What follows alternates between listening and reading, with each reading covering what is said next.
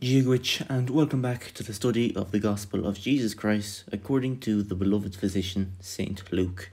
Today, we sort of begin a new mini-series, if you will. This series could be 2 parts, or it could be 20 parts. I'm not sure which, though I doubt it'll be the second one.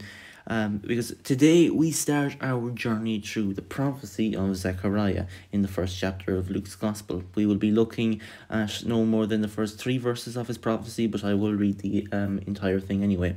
Now, of course, this isn't really a new series. I only said that because, well, it's going to seem a bit like a series. I was originally going to do it all, verse 67 to 80, all in one go. However, I feel like I'll be doing a bit of a disservice to the text. I regret not doing, or not going into more detail for the Magnificat, and I don't want to have similar regrets here. Oh, by the way, I was considering actually going back and redoing the Magnificat in more detail. Let me know if that's something you would be interested in seeing. I know I didn't go into the greatest amount of detail. At least I could have gone into a bit more detail. Look, anyway, there's no point in going over all that now. Like I said, I just want to make sure I don't have the same regrets for Zechariah's prophecy or for any other part of Scripture as I do for the Magnificat. Now, with all of that being said, it's time to get into it. So we'll be reading from Luke chapter 1, verses 67 to 80. Now remember, despite the fact that I will read this entire section, we will only be focusing on verses 68 to 70. So this is Luke chapter 1, verses 67 to 80. And his father Zacharias was filled with the Holy Spirit and prophesied, saying, Blessed be the Lord God of Israel, for he has visited and redeemed his people, and he has raised up a horn of salvation for us in the house of his servant David, as he spoke by the mouth of his holy prophets from of old, that we should be saved from our enemies and from the hand of all who hate us, to show the mercy promised to our fathers, and to remember his holy covenant, the oath that he swore to our father Abraham, to grant us that we, being delivered from the hand of our enemies, might serve him without fear, in holiness and righteousness before him all our days. And you, child, will be called the prophet of the Most High, for you will go before the Lord to prepare his ways, to give knowledge of salvation to his people in the forgiveness of their sins, because of the tender mercy of our God, whereby the sunrise shall visit us from on high, to give light to those who sit in darkness and in the shadow of death, to guide our feet into the way of peace. And the child grew and became strong in spirit, and he was in the wilderness until the day of his public appearance to Israel. Now, like I said, we will only be focusing on verses 68 to 70. Now, because of this, I will reread these verses so you know exactly what we will be focusing on. So here's Luke chapter 1, verses 68, 69, and 70. Blessed be the Lord God of Israel, for he has visited and redeemed his people, and has raised up a horn of salvation for us in the house of his servant David, as he spoke by the mouth of his holy prophets from of old. It's always a privilege, though I don't always make it known, for me to be able to read and interpret for you and myself the Word of God, the Word of the living God. So, let's finally get started on the study of his wonderful word. Start with verse 68, where we read, Blessed is the Lord God of Israel. Now, the Greek word for blessed here is eulgetos, which means worthy of praise, as well as a few other things. Now, we know from elsewhere in the Bible that God is absolutely worthy of our praise. If we go to Revelation chapter 4, verse 11, we see that it says, Worthy are you, O Lord and God, to receive, our Lord and God, to receive glory and honor and power, for you created all things, and by your will they existed and were created. And if we go now to 2 Samuel chapter 22, verse 4, we see that it says, I call upon the Lord, who is worthy to be praised, and I am saved from my enemies. So we know from other parts of sacred scripture that God does deserve our praise. Why does he deserve our praise? Well, there are a myriad of reasons. Now in this verse, Zechariah gives one reason, but like I say, it's not the only reason. Here he says, for he has visited and redeemed his people. God cares about his people. He loves them and wants them to be saved, to be redeemed. It's his faithfulness to his sinful bride, as well as a number of other qualities, which I won't be going into in today's sermon, that make God blessed, or that make God worthy of praise. And we see this displayed throughout Scripture. I'll read Psalm 148. It's only 14 verses, so I'll read the full thing. Praise the Lord from the heavens, praise him in the heights. Praise him all his angels, praise him all his hosts. Praise him, sun and moon. Praise him, all you shining stars. Praise him, you highest heavens, and you waters above the heavens. Let them praise the name of the Lord, for he commanded, and they were created. And he established them forever and ever. He gave a decree, and it shall not pass away. Praise the Lord from the earth, you great sea creatures and all deeps. Fire and hail, snow and mist, stormy wind fulfilling his word, mountains and all hills, fruit trees and all cedars, beasts and all livestock, creeping things and flying birds, kings of the earth and all peoples, princes and all rulers of the earth, young men and maidens together, old men and children. Let them praise the name of the Lord, for his name alone is exalted. His majesty is above earth and heaven. He has raised up a horn for his people, praise for all his saints, for the people of Israel who are near him. Praise the Lord. God wants us to praise him, but he doesn't just want our praise. He also deserves our praise. He doesn't need it by any means. He got on just fine before us. But he wants it, and we owe it to him. God, who created creation itself, who painted the most beautiful picture ever painted, the night sky, who sent his son to die on a cross for sinful humanity, who condescended to give said people his holy word, the God who created you and I, deserves far more than we can ever give him. We can never praise him enough, but that shouldn't stop us from trying. Praise God as the psalmist did. He deserves it, and he deserves so much more. Next we go to verse 69. There we read about the horn of salvation. Now you will have, we read about the horn of salvation already in the psalm. I read Psalm 148, verse 14. He has raised up a horn for his people. And now this horn in verse 69 came from the house of David. So what did Zechariah mean by this phrase, by the phrase horn? Well, the idea of the horn represents being freed from oppression. Now, Jesus did come to free his people from oppression. However, he didn't come to free them from the type of oppression that they thought he would. You see, everyone thought that when the Messiah did come, it would be to free Israel from their oppressors. Now, at this particular point in time, their oppressors just so happened to be the Romans. So everyone thought he was coming to defeat the Romans. But this isn't the oppression which Jesus came to free his people from. No. Instead, he came to free them from a very different kind of oppression. He came to free them from an oppression of their own making. The oppression he came to free them from was the oppression of sin. That's why he is the horn of salvation. Jesus is coming to bring about the salvation of his people. At the time that Zechariah is prophesying this, he's already come, obviously. Now, this isn't just for the Jews, but for the Gentiles also. Specifically those Gentiles whom God elects. It's interesting to note that even to this day, Jews have a faulty view of the Messiah. Ben Shapiro has said that the Messiah was always meant to be a political figure. Now this shows how prevalent the false view of the Messiah was, to the point where it still persists today. Now you see, the Old Testament tells us that the Messiah would be a ruler. If we go to Genesis chapter 49 and verse 10, we see that it says, "The scepter shall not depart from Judah, nor the ruler's staff from between his feet, until tribute comes to him, and to him shall be the obedience of the people." So, was Jesus a ruler? Well, yes, but not of any kingdom on earth.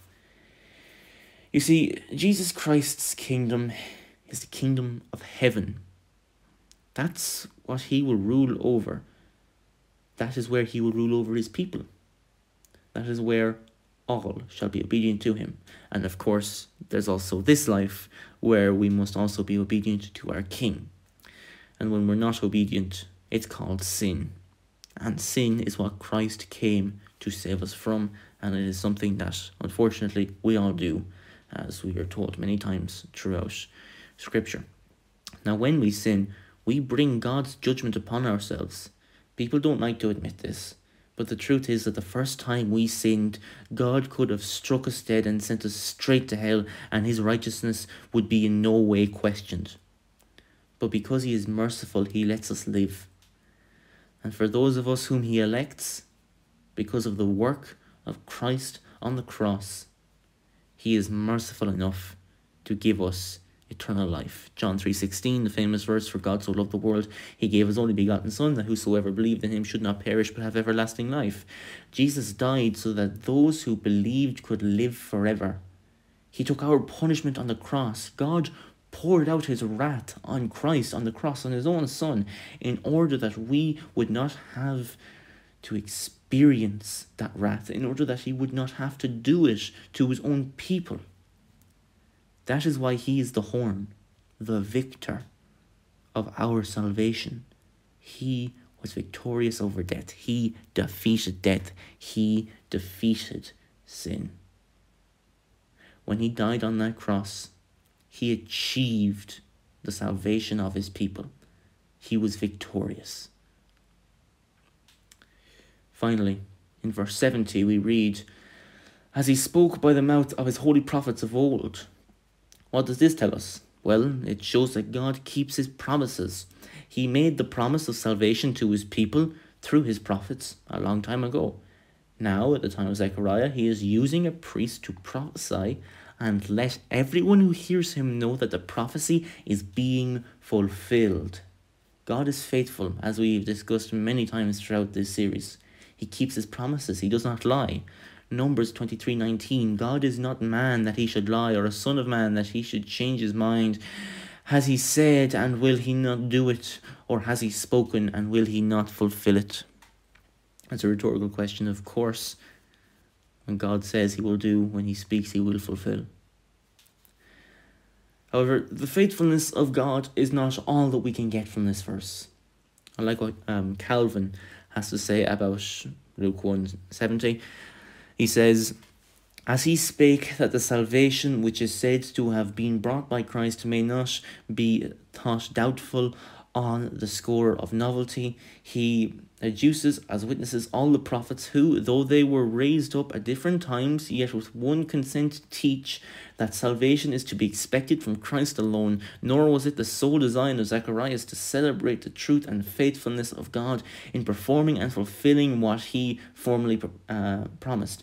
His object rather was to draw the attention of believers to the ancient predictions, that they might embrace with greater certainty and cheerfulness the salvation offered to them, of which the prophets from the beginning had testified, when Christ comes forth adorned with the testimonies of all the prophets. Our faith in him rests on a truly solid foundation." The things which Zechariah was saying, the things that John will soon teach, the things that Christ will proclaim, they're not new sayings, they're not new teachings, they're not new proclamations. They are built upon a very old foundation. People had been saying these things for hundreds of years. Christ didn't come about and start making stuff up. He was fulfilling that which was promised of him, that which was prophesied of him. I don't know who's listening to this. What I do know is that you are a sinner, because the Bible tells me so.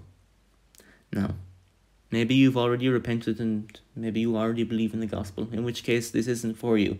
Now, there's no harm in you listening, of course, but who I'm really talking to are those who have either not repented and believed, or who think that they might have, but aren't quite sure if their salvation is true, if they are genuine Christians. They aren't sure about their salvation. As we have seen today, our God is trustworthy. He keeps his promises. He has promised all of his people that they will be saved. Some may ask, how do you join the kingdom of God? The truth is you can't. You can't join. You must be called by God first.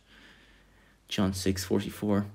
No one can come to me unless the Father who sent me draws him, and I will raise him up on the last day.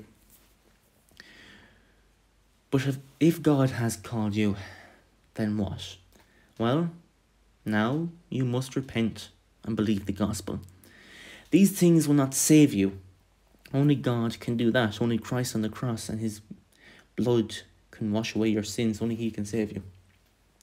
All this does is show that you are called. If you are truly saved, then repentance and belief will always follow, because regeneration precedes faith. That's not a procession in time. That's a logical priority, I believe it's called. So that doesn't mean that time elapses between the two. That doesn't mean that you're regenerated and then a few days or minutes or even half a second later that you repent and believe. They are instantaneous in time, but logically, that is, when it comes to which must happen for the other to happen, you must be regenerated in order to have faith and repent. There's no time elapsing between them. The two happen simultaneously, but it's because from that regeneration instantly comes faith.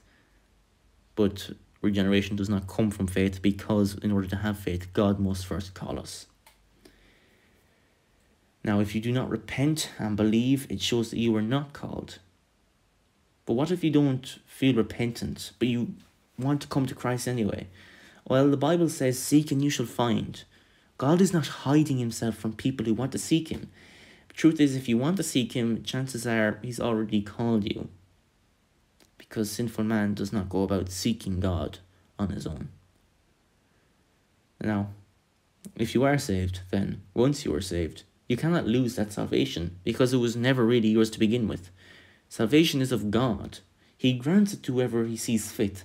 He does not grant it to people and then take it away from them like some huckster. He does not give and then revoke. That would be a cruel dishonesty on God's part, and God is neither cruel nor dishonest, as we have covered today. He wants to save his people. This promise of salvation did not originate with Jesus. Rather, Jesus' teaching on the subject are built upon a foundation of hundreds of years of prophecy. God promised to save his people. God fulfilled his promise on the cross. If you have not yet repented of your sins, then please do so now. It is your only hope, because no one can come to the Father except through Jesus Christ. And once you are there, he will never let you go. The Bible says that God elected us from before the foundation of the world, before creation itself happened. God knew who he was going to save. And I cannot imagine God one day deciding, I'm going to save that guy, and then a little while later changing his mind. I don't see how you could logically believe in something like that, as if God elected someone and then unelected them at a later date. It makes no sense.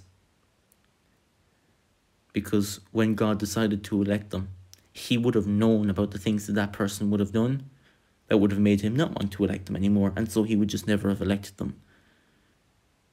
And the Bible says in Acts that those who go away from us were never truly of us, because God will never lose any of his sheep.